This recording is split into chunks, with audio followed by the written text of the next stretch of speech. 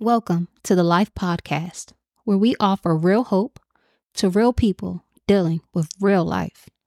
We filter our thoughts through God's thoughts and our ways through God's ways. We pray you're blessed by this podcast. Enjoy the show.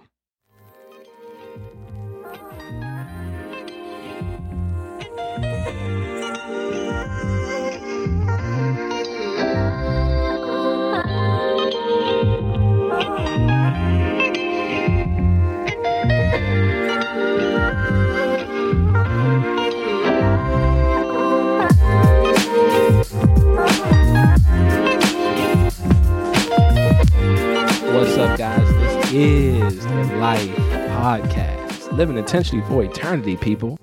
I am excited today. I have an extremely special guest. I am excited for this lady here, someone with expertise on this topic we're going to be talking about today. A while back on Life, I did an episode called The Truth About Youth. So if you don't know, I am a teacher. I've been teaching for about 4 years. I teach middle school. These days, I teach a lot of different stuff, but primarily I'm an English teacher. And I've been doing this for 4 years. And my heart has always been geared towards young people. Their particular struggle with life, I remember that. I remember just walking in the wilderness as a young person, not really having any boundaries, trying to do what I want. And I saw the destruction of that. And I see so many other young kids really struggling with that as well. So today we want to kind of come back on that conversation and deal with more so what are young people struggling with and how does that impact other parts of society like schools and communities and churches? Because we know that God's primary blessing comes through the family. He told Abraham he wants them to raise up his children so that they may walk in the ways of the Lord and live blameless before him. So it starts in the family, and from the family that goes into the community, from the community goes to the school, from the school it goes to the church, or whatever order you want to put that in. So we need to make sure that we're doing that, and we need to make sure we're having those conversations. So today I'm joined by Vanessa Smith. Vanessa Smith is now the program director of Lanham Christian School. She was formerly the head principal, and she's moving out of that for family reasons, and she's enjoying a luxurious life of being a full-time mom, a homemaker. Vanessa is married to Eric Smith, the pastor of Grace. Is it just Grace Brethren or is it Grace Church? Just Grace Church. We're connected to the Brethren movement, but it's Cares Fellowship now. So okay. Yep. So we're just Grace Church. Yep. So she was a principal. She was a teacher. She was a principal. She's a pastor's wife now. She has 2 beautiful children, August and another young man, Alexander the goat, as we like to call him. Alexander the goat. So she has a growing family, and she's still working part-time with Lanham Christian. I'm thankful for her presence in my life. One thing I want to say about Miss Smith before we get started. I'm sorry, Vanessa. You can call me Vanessa. One thing I want to say about her is she is straightforward. She doesn't mix words. She does not bounce around subjects. If you ask her a question, it's going to be very direct. And but she is a wise woman. I've heard her preach. I've heard her teach. And it's a level of wisdom there that I admire in her. So I'm thankful that she's here with us today. Vanessa, can you just say hi to the people? Hello, everyone. It is so good to be here. I am honored. I don't know that I am that wise, but I am blunt to a fault. So I appreciate the call to that. That is something that I own. For better or for worse, I own it. Amen. So just to get started, on Life Podcast, we like to filter our thoughts through God's thoughts. We like to filter our ways through God's ways. We like to filter our perspectives through God's perspectives. So usually with my life point, I'll have a scripture, and we will get to some scripture, but it's this book that I've been reading called Screens and Teens by Kathy Conch. Extremely informational, analytical approach to the current culture of children, and it's fascinating. So I've been spending the last couple of days reading through it, rereading through it, because I've read it before, but to prepare for this interview, I was like, let me check it out again. So I ran across this quote that's going to be our life point for today. So it says, God created every single person with deep core needs of security, identity, belonging, purpose, and competence. So if that's what people need as adults, how much more for these little ones, right? That we're fostering relationships with. So particularly today, we want to talk about, what does that look like in community? What does it look like to disciple children that's not necessarily yours? And I think Vanessa has a unique perspective and the most in-depth that I can possibly get, because she's a principal. So not only does she see the student, she sees the person, and she sees the person's family, and she knows the interworkings of, well, be a little gentle, because at home this kid is like, he gets nothing or she gets nothing. So that's why she acting the way she act. So as educators or as people, when you read stuff or you hear stuff on the news or social media, you see how kids acting, you just go straight to judging. Like, what's wrong with these kids? Now, it's something wrong with them, but we're not thinking deeper about, man, it's a lot. The human experience is complex, right? So I think she has an extremely unique perspective. So I just wanted to read that excerpt and get straight into it. So, Vanessa, have you heard of this podcast before? I have heard of this podcast before, yes. And I have listened to at least one episode. Okay. The one with your dad, the one that one of the ones that your dad was on. I know he's on quite a bit, but a lot of wisdom, and I think a lot of people need to hear the straight truth, because I think we are, as you know, I like it straight. So hearing straight to truth, I think is something that is lacking in today's culture and our society. And so I think that's something that is much needed. Sure thing. So from the basis, we're going to get straight into this interview. Guys, we are trying to move toward YouTube, but it ain't going to be today. You getting audio today. But we trying to get that set up. This is a part of season 2. This is actually the second episode. So you'll get another episode coming out next week. And this won't be coming out a little bit later. But this is season 2. We took a break about a month. Now we're back on, and we should be more consistent than we have been. But let's get into it, Vanessa. Let's talk about this. So my first question I wanted to ask you was, so from your perspective, what do you see young people finding their identity in these days? And are they positive or negative?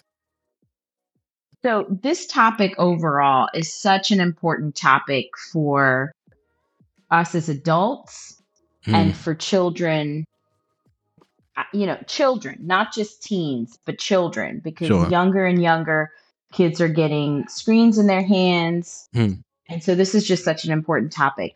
In terms of where young people are getting their identity from, a lot of that is coming from social media and the sports and entertainment world.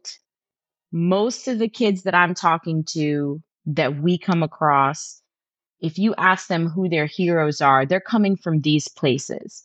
Not so much parents or grandparents or this person or that person in the community, particularly influencers. You ask most kids today who they want to be, what they want to be, they'll tell you they want to be influencers. And by that, they're not meaning that they want to influence other people necessarily, but they want that fame, they want that recognition. And what they're doing is identifying with these seemingly normal people, because that's what most influencers are. They've come from nowhere. They've come up from their basements, their mom and dad's, their bedroom, and they go viral, and they're all of a sudden able to impact the world around them. And, it's interesting. I think that's really what these kids want to do. I think a lot of young people these days want to impact the world around them. That desire is there for them to do that. They just don't know how to do it. And they don't know the tools. They don't know like what they're going to actually do to impact the world. But they know they want to do that. They want to be influencers. I mean, they'll tell you that. Unfortunately, because of the superficial nature of the internet, because of the superficial nature of media, we've known this about Hollywood for a really, really long time, but we're seeing it in an unprecedented way, right? When you're talking about people on the internet, what you're seeing is a carefully crafted facade of what somebody wants you to see.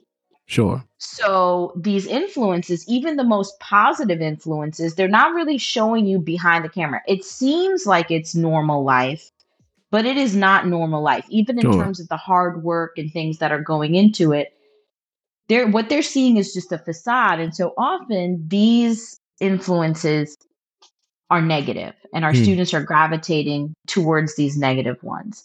And the whole process of using these people as mentors can be very confusing for kids because they want something, they don't quite understand how to get there. And then you've got a group of people that are making it look easy or making it look seamless. And that's just not the experience to get there. Sure. Amen. So just some things that I wrote down based on what you was talking about. So,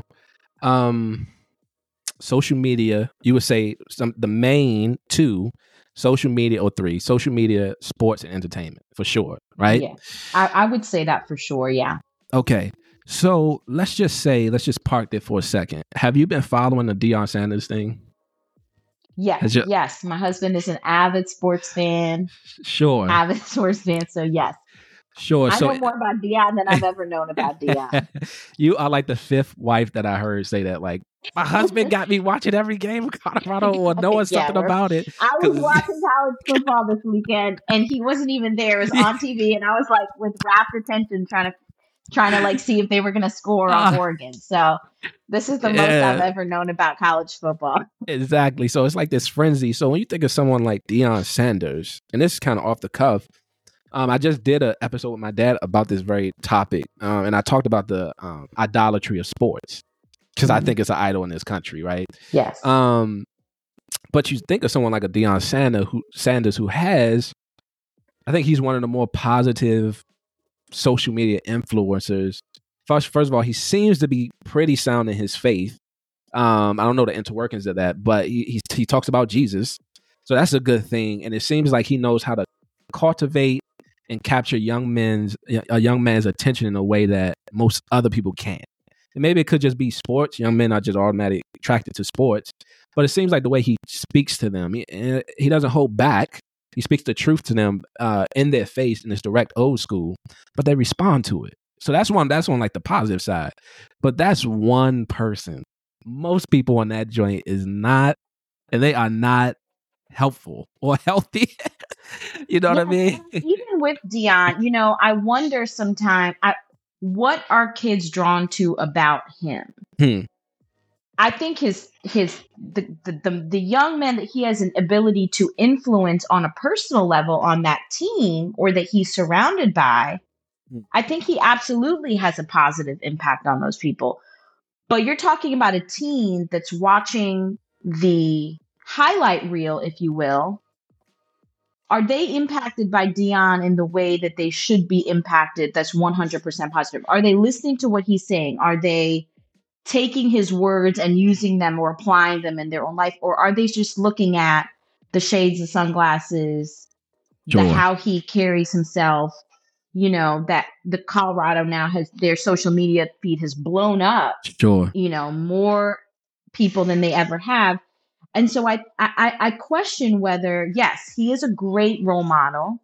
He is, in terms of athletes, probably one of the best in terms of success, and in terms of life things as well. But is that translating to our kids? Just in the social media bleeps that you're getting? Or are kids just wanting to be like Deion because he's famous and he's successful? Or are kids wanting to be like Deion because he's a man after God's own heart? Sure. I think his team probably does. Mm-hmm. His team sees that. The people that are around his immediate circle see that, but is social media necessarily seeing that? It's an interesting question. And I'm not against social media. I have social media. Sure. I think there's a lot of good that comes from it. I love the 15 second, not 15 minute. Nobody's watching 15 minutes. The 15-second clip. I think those things are good. But I think when we're talking about children, young people in particular, you got to be careful with it. Yeah, to that point, it's a quote from the book, and I think it's apropos for this part. And it's talking about, just for some context, it's talking about prioritizing. these things, making sure they have their places. And all of us, Vanessa, I would say we long for connection with people. Yes. One person said, Lord, please let me remember. He says, the human heart longs for two things: to be loved and to be known. To be loved and to be known. So that's that connection, that sense of belonging that we all need. But the thing is, the enemy always comes with a counterfeit, right? In the Garden of Eden, Adam and Eve had everything that they needed. It was a garden, as my pastor reminded me yesterday. He said it was a garden of yeses with one no. Garden of yeses with one no. So it's almost like if Adam and Eve was walking with God through the garden, it would have been like, Dad, can I have that? Yep. Dad, can I have that? Yep. Hey, can I pet that? Yep. Hey, can I eat from that? Yep. Can I do this? Yep. Can I touch that? No, son. Not that one. Why? Trust me. You know what I mean? So it's a garden full of yeses. And it was the one, and the temptation was to have life apart from God. And that's still the reality. Ephesians 4:18 says that the Gentiles are cut off from the life of God. Those without Christ, they're cut off from that. So they don't even know it. So the deepest connection you long for and you need, if Ecclesiastes is true, that all of us have a God-sized eternal space in our heart that only God can fill. If you're missing that, there's no other connection, either personal or on the screen, that can really fulfill that. So listen, all that to say this. She says, screens are part of our lives and they're here to stay, but we long for deep connection with the teens we love, right? And that means making sure we give our relationships their rightful priority and connect face to face. Being honest and recognizing how technology influences you can improve your relationship with your teens. You can talk about what you have in common rather than being frustrated by the differences. And I thought that was just a good quote because you just said it. I have social media and there's things about it that I enjoy. Vanessa, you know a little bit about my testimony, but I came to faith through social media, right? I heard of Paul Washer. I know you've heard this 1,000 times, but I heard about Paul Washer from friends that I was meeting to face. I heard about him and thank God YouTube was there. And I just was entranced with this man's teaching and God saved me. He saved me. I thought I knew him. I didn't know him. And I heard the gospel preached powerfully for the first time in my life. And I was like, I don't think I'm a Christian. And God used that. God used that. So I tell people all the time, you will never hear me hate on social media. Most of the things I've grown into, the people I've known to help me with the word of God, has come through social media. That's just where the people are. Paul, the apostle, would have had a social media account because that's where the people are. So it's like, and we know, I have a friend, a young lady that was attending our church, and she really felt called to Christian social media. That's what she felt like her calling was. And she was walking in that and she was working to develop that. And so, yes, certainly there's a place for that. It is a tool that God can use to go far and wide. Those little clips that you see real quick as you're scrolling through, especially, can really be impactful. But it's got to go beyond that. Sure. And when we're talking about teens, I think you want to be careful because it is something that there's a lot of negative, there's a lot of evil that can seep in, if we want to use that word, that can draw them away from God. And I think social media in tandem with relationship, in tandem with family, in tandem with people that are around them, ministering to them, not social media in lieu of a youth group, or in lieu of a church, social media that's replacing that. I think one of the big disservices of COVID was churches that were closed for a long period of time. Come on. And the absence of fellowship. Come on. The Bible commands us to fellowship. And so there is a whole generation of people, not just teens. Yep. Teens don't decide where they go to church. Our students don't take themselves to church. They're children. They're teenagers. They don't drive themselves to church. But we have a whole generation of adults, people our age, that have decided it's okay to just watch church online. Come on. And so their children are seeing this and feel like that's okay too. So we as adults have set the wrong example for children, and we're expecting them to make choices that we haven't equipped them to adequately Hmm. make. And so I think social media, one of the rules that we have at our school is no cell phones, Yep. phones on campus. Mhm. And the big reason for that is that we want kids to interact with each other. We've issued all of them iPads. They all have iPads that they can use. Yeah. But the reason behind it is we want them to interact with each other. Yep. We want them to have those face-to-face conversations because that's where ministry happens. And social media can definitely foster that and fuel that and give us those things that we need when we're not able to be, hearing God's word. Certainly music and all of those things. There's so much information that's accessible. You can watch Paul Washer anytime you want to watch it because he's Yep. supplementing what your pastor says. But if that's all that you're doing, Sure. I mean, you're missing a large part of how God has intended us to be as a church. Amen. Amen. And I think, yeah, amen. I don't have nothing to add. That was beautifully said. Beautifully said. So getting into the next question. So being a principal, you have an interesting perspective of the inner workings of a family's life. They open up to you in a way that I probably wouldn't see as a teacher on my end. So would you say that children feel a deep sense of belonging from their parents and loved ones? I think kids, and you said this earlier, kids have a deep need to belong. Okay. People have a deep need to belong. And if that need is not being met in the home, they're going to look for that need to be filled somewhere else. Sure.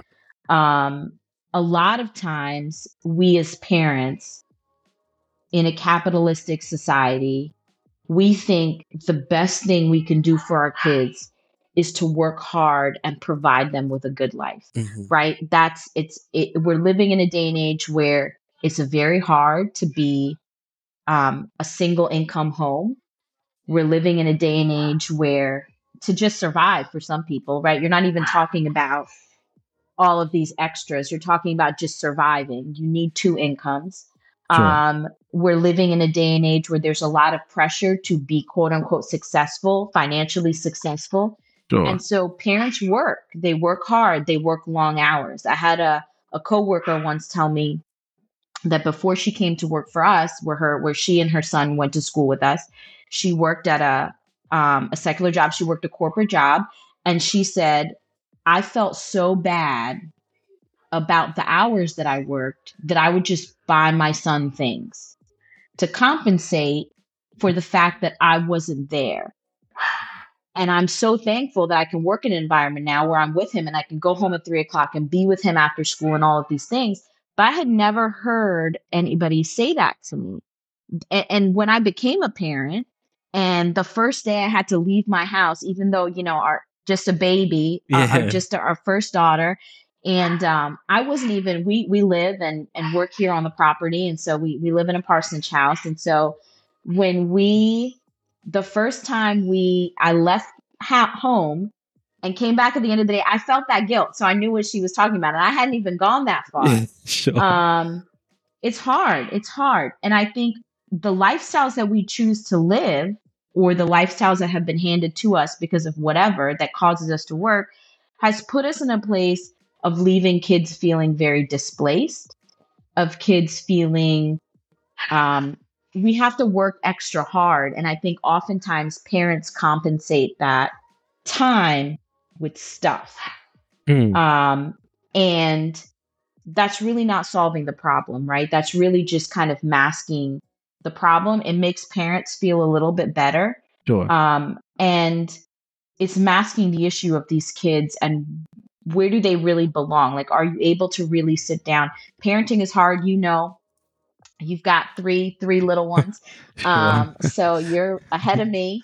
And it's tough. It's tough to exert that energy. It's tough to when you're tired and you would rather be on your phone. Yeah. It's tough to kind of wake up early or stay up late or take the extra 30 minutes, 20 minutes, whatever it is at bedtime to hear them at dinner time. It's easier just to kind of veg out in front of the TV instead of having dinner together.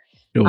And those are all things that leave they're easier for us as adults, but I think they leave kids feeling very lost, and like they don't belong. And then you have social media that is really attractive to kids because here's an environment where they can belong, right? Sure. No matter what they're into, no matter what they like or dislike, they're going to find a community of people that they can connect with and belong. Sure. And it's filling this need in them that they're not irrelevant, that they have a place where they can be relevant and they can have people that are validating them and welcoming them. And so now that's replacing, and it's a very shallow, right, belonging. We know that as adults, it's very, very shallow, but it fills that immediate need that's lacking. We're good. To be honest, it's a lot easier to stick her in front of the TV or put a TV in her room and let her watch something until she falls asleep. Sure. Because that's tough. And so I find, a lot of parents will trade out the easier parts, the more challenging parts of parenting for easily sliding in social media because it makes it easier for them. And they're really losing their kids in that. Because that need is going to be met somewhere. It's going to be met somewhere. And if we don't fill that as parents, if we don't direct them to Christ as parents, it's just going to be shallow. It's not going to be a deep-seated thing. So just some things I like to read back what you said. You said something. This all you. This is what you said, right? So parents try to provide their children with a good life. Can you unpack that word can mean a lot of things good, right? Yes. So this good life, what would you define as the good life they're trying to produce for their kids? What would you, because you said most parents, I would rather, like, I hear this all the time. I don't know if you ever heard it. Like, I just want to give my kids what I never had. Right? They'll say stuff like that all the time. And then you kind of want to break out into this question of, well, what was what you live in America, you're in a first world country. Yeah. What was so bad about your life outside of like tumultuous sin, right? Right. Just the basic necessities of life that was so horrible that if your kid got exactly that, they would just be the scum of the earth. And you ask that question to people directly and they get offended because in some way they know that that's not reality. You know what I mean? So you said, they want to provide their kids with a good life. When you say good life, are you saying stuff? What do you mean by like stuff? Yeah. By and large, I mean stuff. Okay. And I hesitate to put everybody in that category because that's not everybody's situation. Sure. I think there are families that genuinely are struggling to make it by. I think there are like two income, both parents are working and they're struggling. Sure. I think there are genuine situations. So I don't want to put everybody in the stuff category. But I do think that you kind of have to choose, us working in a Christian environment, one of the sacrifices I know that our teachers make, especially those teachers that have kids in our program, you're sacrificing a chunk of your paycheck so that your child can have a Christian education. That's a sacrifice. Sure. And I think that there has to be, I think you just have to decide what's most important. You and your family have to come together and decide what's most important. And people fall in a wide range of areas in that. For our home, we committed, and this is something that we talked about when we were dating, before we were married, and then into our early marriage. When we have kids, I want to raise our kids. I don't want somebody else to raise our kids. Amen. And so the trade-off for that, it works for me really well because I'm an educator. So pretty much wherever our kids go, I can be there. We're in a very blessed situation right now because I can be home with our kids and are financially, we're not strapped. But we, even that aside, we made the decision to take a financial hit in order for us to impart what we wanted, our values, to our children at what we felt was a very impressionable age. Amen. And there's always going to be a trade-off. And I don't say that to judge anybody that's made a different decision. Again, families fall in a wide range of situations. Sure. My brother was sharing with me. He is a neonatologist, so kind of an intense job and works a lot of long hours. And they've purposed in their home that his wife is going to stay home and take care of their kids. And so that's what they've done. And he was just sharing with me, his kids miss him sometimes and the strain of that. And they don't see him all the time because he's working these weird shifts and things like that. And, I shared with him the same thing. And I think it's worth saying, there are a lot of people that are in a lot of situations. They've made a decision because he has this job. They're able to give their kids a lot of life experiences, but they've also purposed to not have his wife work. And I think if she did, could they afford to do a lot of different things and be a 2-income family and drive more expensive cars and live in a fancier house? Absolutely, they could. But they've made certain decisions, and the same goes for us, and the same goes for any family that kind of make those choices. I think you have to. I guess, I am saying stuff is by and large why people make that decision. And I shared with some families just in terms of their kids going to college.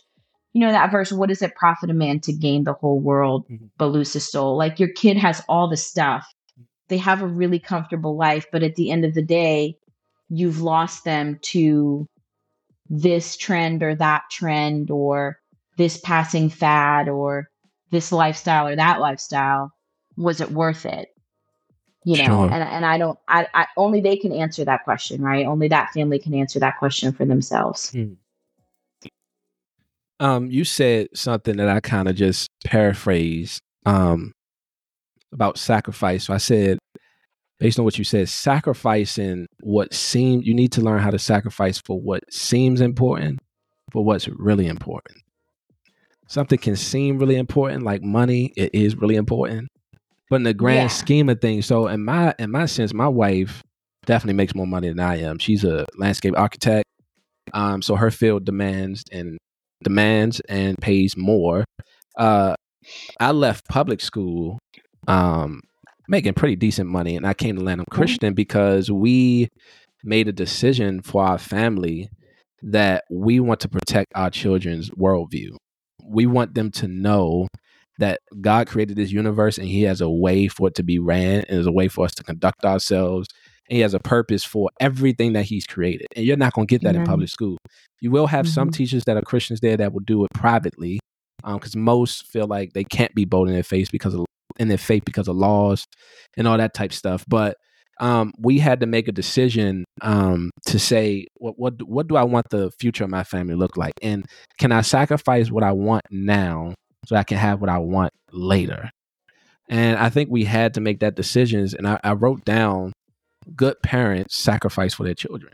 I mean, it's simple, but if when you have a child, you have to realize that your life is over until they can get on their feet, and you're gonna struggle with that, and you're gonna have to sit with that, and you have to eat a lot of ice cream. That's how I get over it. I just be eating ice cream. I just soothe myself with ice cream, right? But it's a level of, this is hard. This is hard. And as a man, you feel like, man, I should be, making a certain amount of money. I should be able to provide for my family. I want to be the ultimate provider for my family. But the Lord has had to step in and check me on that and let me know you are providing for your family, right? Yes. Because your daughters are going to school with you and receiving an education that they wouldn't have got otherwise. And if it takes you as the man being a leader, if that's what you want, you're going to have to die for it, in a sense. Right? Jesus came for his bride, but how did he purchase her? By his blood. By his blood. So it can't just be words. That's what you want. go and do it. And Yeah. God has blessed it. And he makes up the difference. And he does. I had somebody ask me, somebody that didn't have kids, and this probably would have been me before I had kids. They said, well, what do you do? When's your time? When do you take time for your mental health? And I just looked at them and I was like, I don't know what you're talking about right now. Like, I don't understand what that question means. They're like, no, when is your time? I'm like, maybe when I'm in the bathroom. Like, I don't know what my time is. There is no my time. My time is my child's time. Sure. And that's what we purpose to do. I think, though we live in a very selfish society, I think we live in a very hedonistic society, a very humanistic society. And we're very much saying it's all about me, right? And we're seeing that as we're going away from, we're going to a more childless society where we're celebrating childlessness, where, well, look at me, I can do what I want to do whenever I want to do it. And I'm not giving up mine. And, it's a selfish way of living. And Sure. I think that there's so much purpose. Yes, your time is not your own, and it is for a season. That's the reality of it. It's for a season. Your time is not your own, but the rewards are great. The Sure. rewards are great. And I think God blesses it. That's what you said, right? God blesses it. And he absolutely does bless it. And there's no greater blessing, I think, than seeing your child serve him. I think there's no greater blessing than imparting those things to your child. And again, that's not to say it's like a magical formula. Like, you send your kid to Christian school and they're going to be saved, and that's certainly not what anybody's saying. But I do think that there's blessing in that as a parent, to make that sacrifice and prioritize them and what they need at that moment to what you think they need. And that's really it. I think it's what you think they need, what you think is going to make their life better, whether that's an athletic program or whether that's the new Xbox, whatever number, whether that's shoes or whatever it is. We think they need something that they can really get by without. What they really can't get by without is you, your time, your effort, that FaceTime that they have with you. That's really what most kids are longing for. Sure.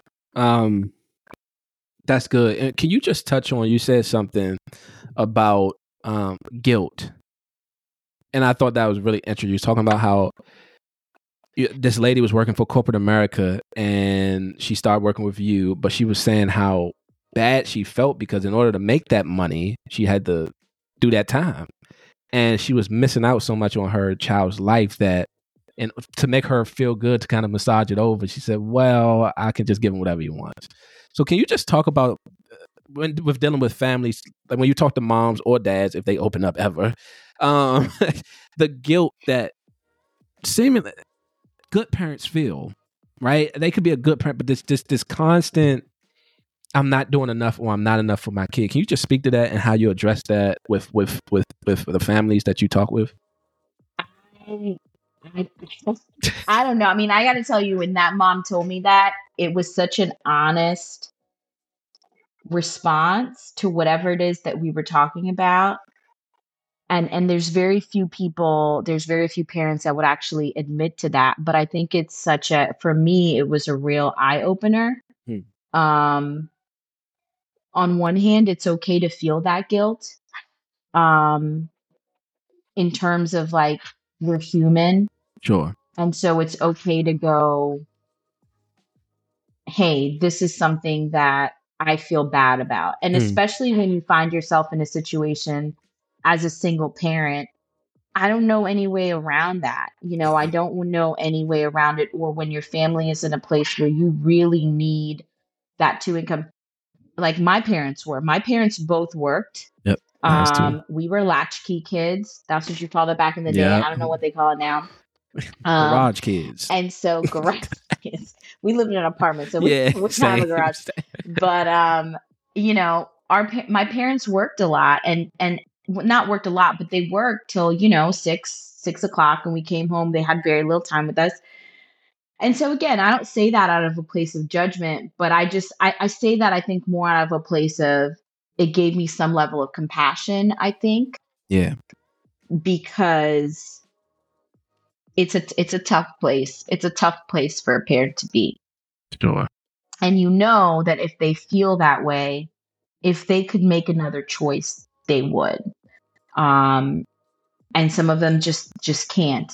And so I would just say, give yourself grace. We thank God for his grace. And we thank God that where we mess up, where our parents have messed up, we somehow survived. And where we mess up, our kids will somehow survive. Yep. And that's where you just kind of place them in God's hands and go, here you go, God, you do the rest. And I think, that's what I would say, to be prayerful and just give yourself grace in that place of guilt, because I don't think it may be the quickening of the Holy Spirit, and you kind of have to evaluate that in your own life. Sure. But I would also say, if you feel like you're in a place where you really can't do anything about it, then there's grace for that. There's grace. Grace meets your case. Grace meets your case. Praise God. One thing, and then we're going to get into this last question. To your point, it says this. Kathy Koch says this in her book. She says, before there were cell phones, young people had time off from their peers. Times when they were at home with just their families. Now teens are with their peers and with online influencers 24/7, since they can access their social media and the internet all day long. Before there were cell phones, young people had time off from their peers, right? I'm sorry, that must have went twice. Okay, because of this large array of influences influencing their daily experience, today's young people tend to be more conflicted about who they are and what they value. It's even harder for parents to know their kids well, and for teens to benefit from the opinions and wisdom of the parents who love them, because they're listening to so many voices. We always Amen. get caught up when we listen to different voices. Back to the garden. It's just there. Yes. And that's where discernment. Satan's been playing the same tricks. It's nothing new. Tricks. It's the same thing, just another day. I mean, it's like Charles Spurgeon is a pastor, an old school pastor that I think was phenomenal. I called him the Prince of Preachers. But he said one time, he was talking about discernment. And I've said this on a podcast before, so bear with me. He says, true discernment isn't the ability to discern or decipher right from wrong. He said, true discernment is the ability to decipher right from almost right. And I think young kids, people in general, what can get somebody caught up in false teaching, in a relationship with a horrible man or woman, or in a bad marriage, or whatever it may be, it's all because no one would just go out with somebody with just an outright fool, insane. I mean, it's some insane people out there that would, but most people are not like that. It's, well, he wasn't like that. Or that's not what they said. And you look up and you're like, what did I get myself into? It happens to young people all the time, because that discernment is, they look at stuff a little too black and white. It's like, nah, bro, go ahead. I don't think we're putting kids in the position of having to discern things that adults struggle to discern. Amen. The biological reality is that their brains are not fully functioned, and these social media companies are specifically designing algorithms to capitalize on their lack of ability to make sound decisions. They cannot make reasonable, rational decisions. That's why there's an age of consent. That's why we don't allow 16-year-olds to vote. That's why there's a legal, we understand that to some level in society, because we put age restrictions on certain behavior. Children are not able to make rational decisions. To me, this is not an issue. Kids are receiving the results and the consequences of our bad parenting. Come on. And I'll just throw that out there, because allowing your child unfettered access to a device at home when you should be spending time with them is not good. It's not healthy. And then we're sitting back here and going, well, why can't kids discern? Why can't kids discern? They're children. They're teenagers.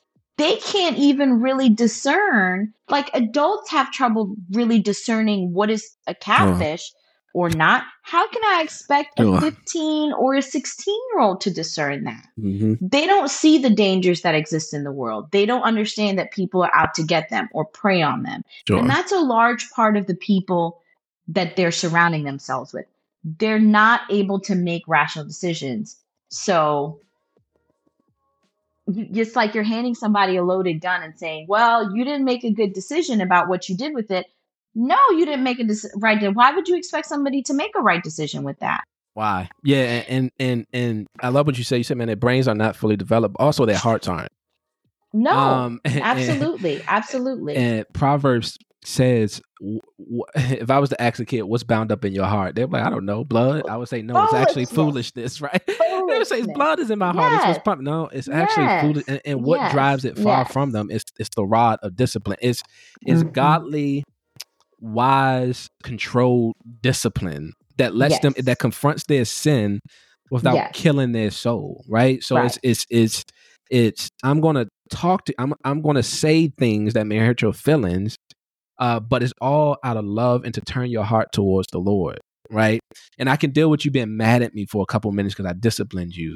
If we can reconcile this and keep moving onward to the Lord. And I think this is what blew my mind, Vanessa. I watched The Social Dilemma on Netflix. Crazy. When I heard this statement I'm about to tell you, it had me like, my kids are never getting a social media account. That's what I'm thinking. It's almost probably impossible to stop it. But listen, we've made that decision. I'm like, if they in my house, bro, a jitterbug. Yeah, like a jitterbug. I don't, because I know the temptation out there, right? But when this tech guy, the founder and the way who ran Twitter, when he said, I would never let my kid get a social media account. He said, I would never let my kid have a cell phone. He said, I would never let them create a social media account. This is the founder of these big tech companies. This is like three different: Google, Twitter, and Snapchat. Zuckerberg also has said the same thing about his kids. He was they don't have devices. They don't have devices. They will not. And they asked him like, why? He said, bro, it's a grenade. It's a grenade. Like, kids' brains are not wired to handle that much information. They're just not. Without authority around it to cipher that stuff out. Because again, they're children. They're children. I have told parent after parent after parent of middle school kids, your child should not be in a group chat. No. Most of the issues we've dealt with when we deal with stuff is middle schoolers in a group chat because they don't even understand the damage. No. They don't even understand the long-lasting nature of what they're doing. They're just being foolish. Just being foolish. Just being foolish. Yeah, I tell them all the time. They repeat it after me. I say, if you want to be a fool, who should you hang around with? They be like, fools. If you want to be wise, who should you hang around with? Wise people, right? And I tell them, I say, foolishness is pleasurable to the fool, right? You do it because it feels good, bruh. You're more sensual than biblical. And that's most people. You're more sensual. Yep. You follow your feelings more than what the word of God says. And it's a level of like, okay, Miss Des, how much can they really understand this? Which I think they can understand quite a bit. But also, I need to trust in the Holy Spirit because I know that what got me, I mean, it was God's sovereignty. He chose me for the foundation of the world, but it was a sense of God's word is powerful. And a lot of these students, my constant challenge to parents when they do meet with me, because we are a Christian school and I can speak openly, I can say, well, yeah, your child is struggling with homework. And we can say that he's not doing his homework, right? Or we can say he's not behaving in class. But all that stuff comes down to character, right? It comes down to character. And character can only be forged through trials, teaching, reproofing, rebuking, discipline. Like that's where the character is forged in a young person's heart. Hardship, having to fight through stuff. And that's from a teacher. And you don't have to delegate that to a coach. You know what I'm saying? Because nobody gonna love your baby the way you love your baby. That's just simple. Nobody can do that. I can love your child all I want, but are you a Christian first and foremost? And they say yes. Well, are you taking the necessary steps to give them a biblical worldview? Are you reading the scripture with them? Do they see you reading the scripture? Do they know that Christ is all in your life? And if that answer is no, maybe we should be talking more because we can get you right. Oh man, it's going to bless this young man's life or young woman's life in a great way. And I think that's my challenge always, not to just parents, but to myself. Do parents want to hear? I think it's easier for parents to hear, my child didn't do their homework. I think it's a very, very challenging and tough thing to say your child has poor character. Yep.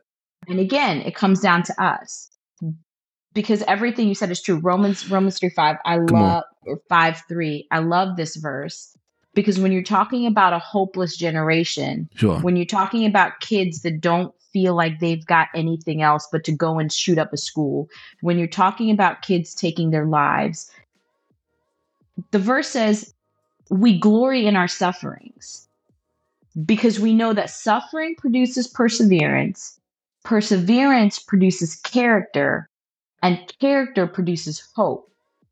Why don't kids have hope? Because we haven't allowed them to suffer. And I'm not talking about abusive suffering, but we're talking about the suffering that comes with life. And I think this goes back to, what are you prioritizing for your kids? We don't want to tell kids, you should have done a better job of doing your homework.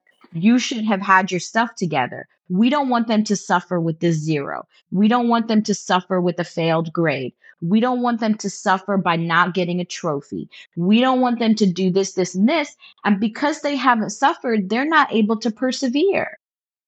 And because they're not able to persevere, they haven't built character, and they're lacking hope because of that. Like, it's a weird thing to connect suffering to hope, but the Bible lays it out pretty clearly there. And then you look at a generation of kids that we really try and protect from suffering, instead of saying, you know what, suffering is going to happen. How are we going to manage that suffering? What can we learn from that suffering? What can we learn from that? You didn't win. You didn't win that. It's because you didn't do your best. What do we take from that?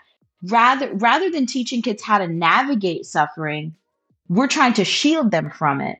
And we're really not doing them any favors. And that goes back to the original conversation, right? Parents are working really hard to provide because they don't want their kids to suffer. They don't want their kids to go to school and be made fun of.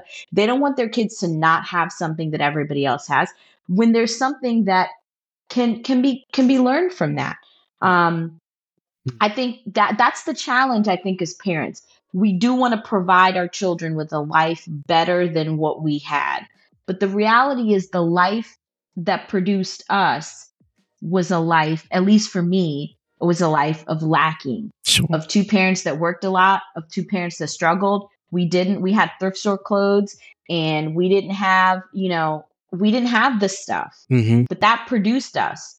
And now we have children that it's a blessing to be able to produce stuff for your kids. August had ponies at her birthday party.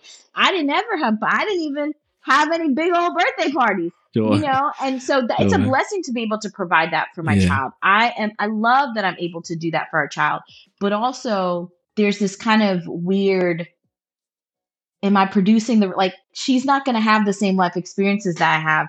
Am I building a child that's able to persevere? Am I building a child that's able to navigate life because she's going to have it easier than I did?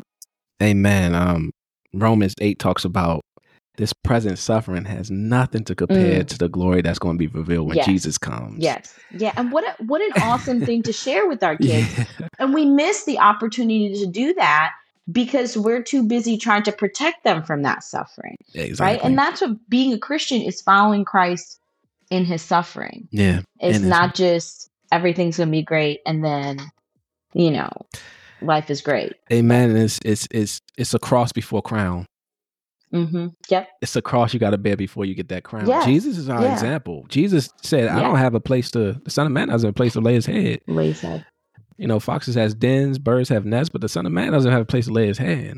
I mean, this is who Christ was. Like, give them the true picture of Jesus. Give them and let them wrestle with that. Early in the book, Screens and Teens again. She was the lady who wrote the foreword. Do you read forewords? That's just off. Do you read that, or do you just go straight to the chapter? I didn't used to even read introductions. My husband is an avid reader, and he was like, why don't you read the introduction? I'm like, why would I read the introduction? It's chapter 1. If they wanted me to read it, I would read it at chapter 1. Yeah. And he was like, there's a lot of information in it. So I've started reading introductions and that stuff because my husband is like, why don't judging me because I don't read it. Yeah, so you need to read it. So yeah, I've started reading the foreword. So in the foreword, see, if I didn't read it, I would say this point. But you wouldn't have known. In the foreword, she said when she dropped her son off, her and her husband dropped their son off to college.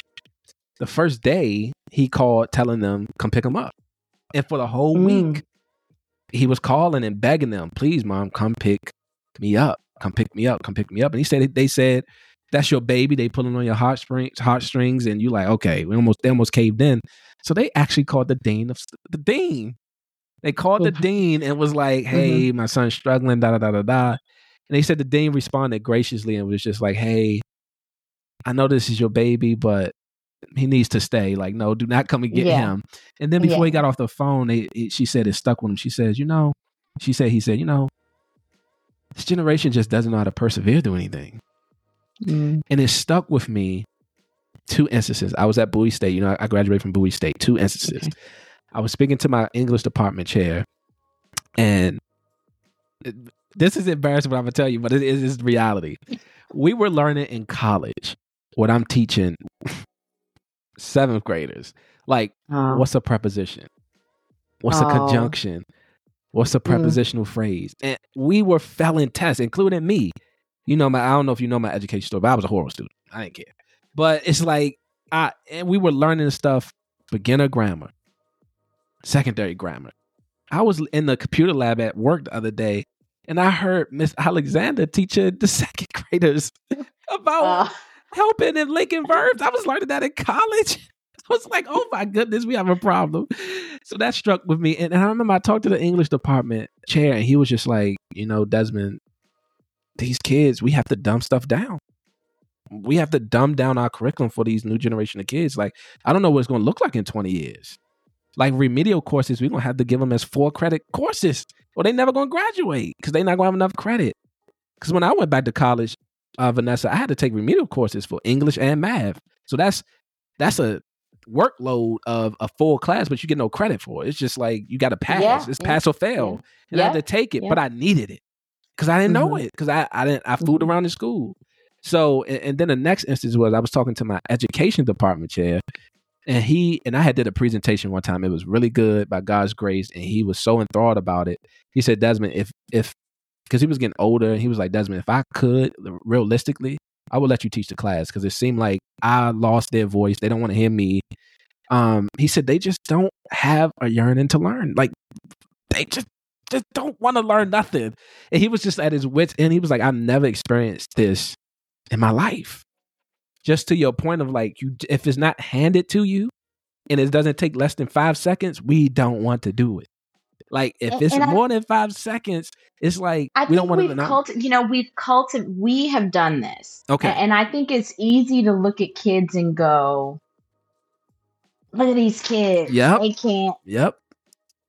What do we expect to happen? What do we expect to happen to a certain degree? I think, but we can also take it back. And I think there's certain things that we've instituted in our home. Sure.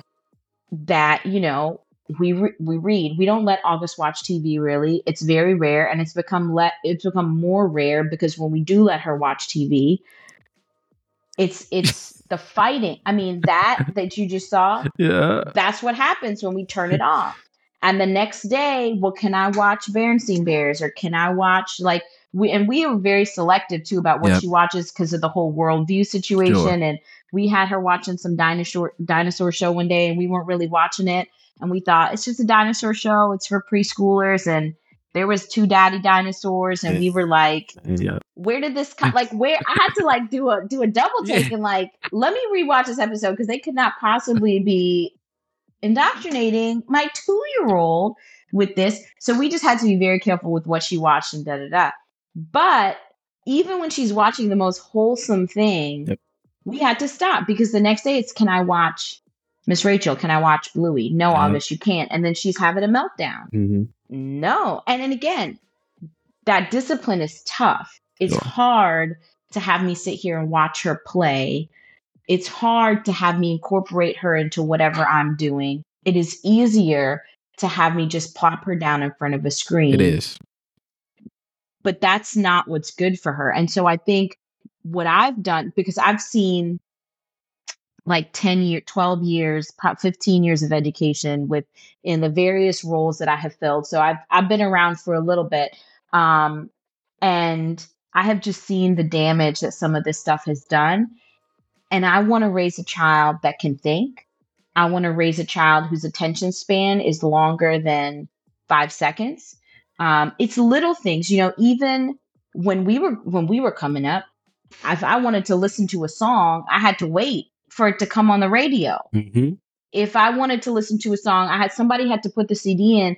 And when I had to listen to a song, there was a tape and you had to actually rewind it. Nobody was going to go back to the exact spot that the song was on. And you had to finish listening to the song before you go back. August is like, I want the dinosaur song. Yeah. No, I'm done with that. I want silly songs. Yeah. I want the song about the duck. And you can get caught up and just like go, okay, you want that? Okay. Yeah. I'm like, no, you need to listen to this song.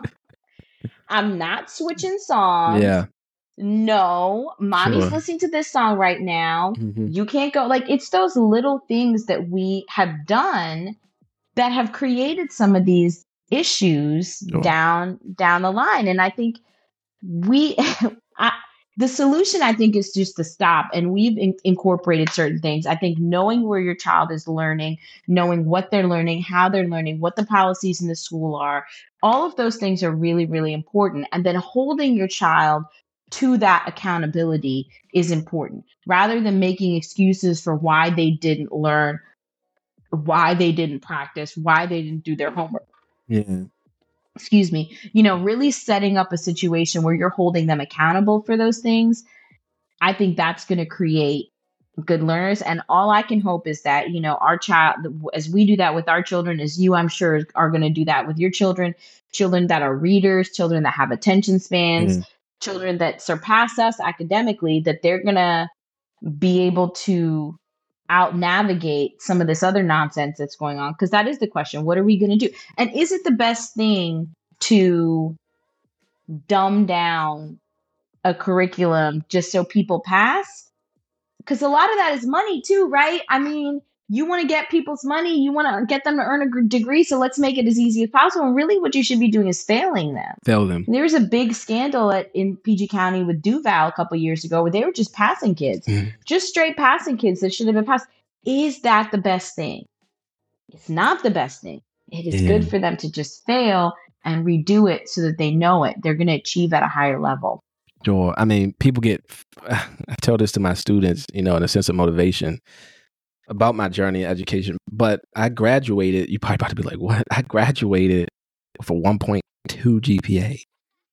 1.2. That's like, one time I got a 0.60. That's like all E's and a D. And I got a, the only reason I got a D, I think my teacher just liked me because I should have felt, but I just never went to school. It wasn't because I couldn't do it. I just didn't go to school. And I passed. That's pathetic. My dad got so mad at me one time. He said, Desmond, this is blanking retarded. He was so mad at me, like, that's son. Not allowed anymore. Yeah, he was like, son, what? And I just look back on that like, man, he should have failed my butt. That would have tightened me up. Me failing a grade, that would have tightened me up because I had learned, okay, I can fail everything, but if I pass English, I'm going to go to the next grade. I just learned that. Like, okay, I need 4 years of English, so I'm not going to fail English, but that would just supplement math and history. Right. That would just give you some stuff so you can pass that stuff. So, but what does that teach me in the long run? And eventually catches up with you. Does. It eventually catches up with you. It does. It's not like you can skate through that forever in your life. Exactly. I did really bad. My first semester at college was terrible. I don't remember what my GPA was, but it was really bad. And it was something that I had to kind of deal with for the rest of my time through college. And when I applied for the School of Education, I had to write a letter of explanation because my GPA was not at the threshold that it needed to be. And at that point, I had semester after semester of like 3.0, 3.5 semesters, but it had not rehabilitated my initial semester that my GPA was still below the threshold that they would take. So I had to write a letter of explanation.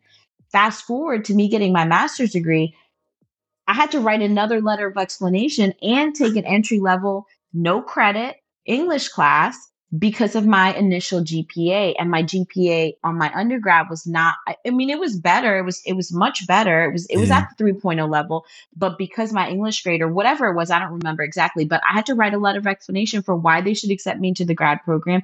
And I had to take a remedial course that they did not. And at that point, I had a real job. Yeah. I could write really well. Yeah. I mean, I had, my ducks in a row at that point, but I made those few mistakes early on. Sure. And I think there's something to be learned. And there's wisdom to be gleaned from that. Yeah.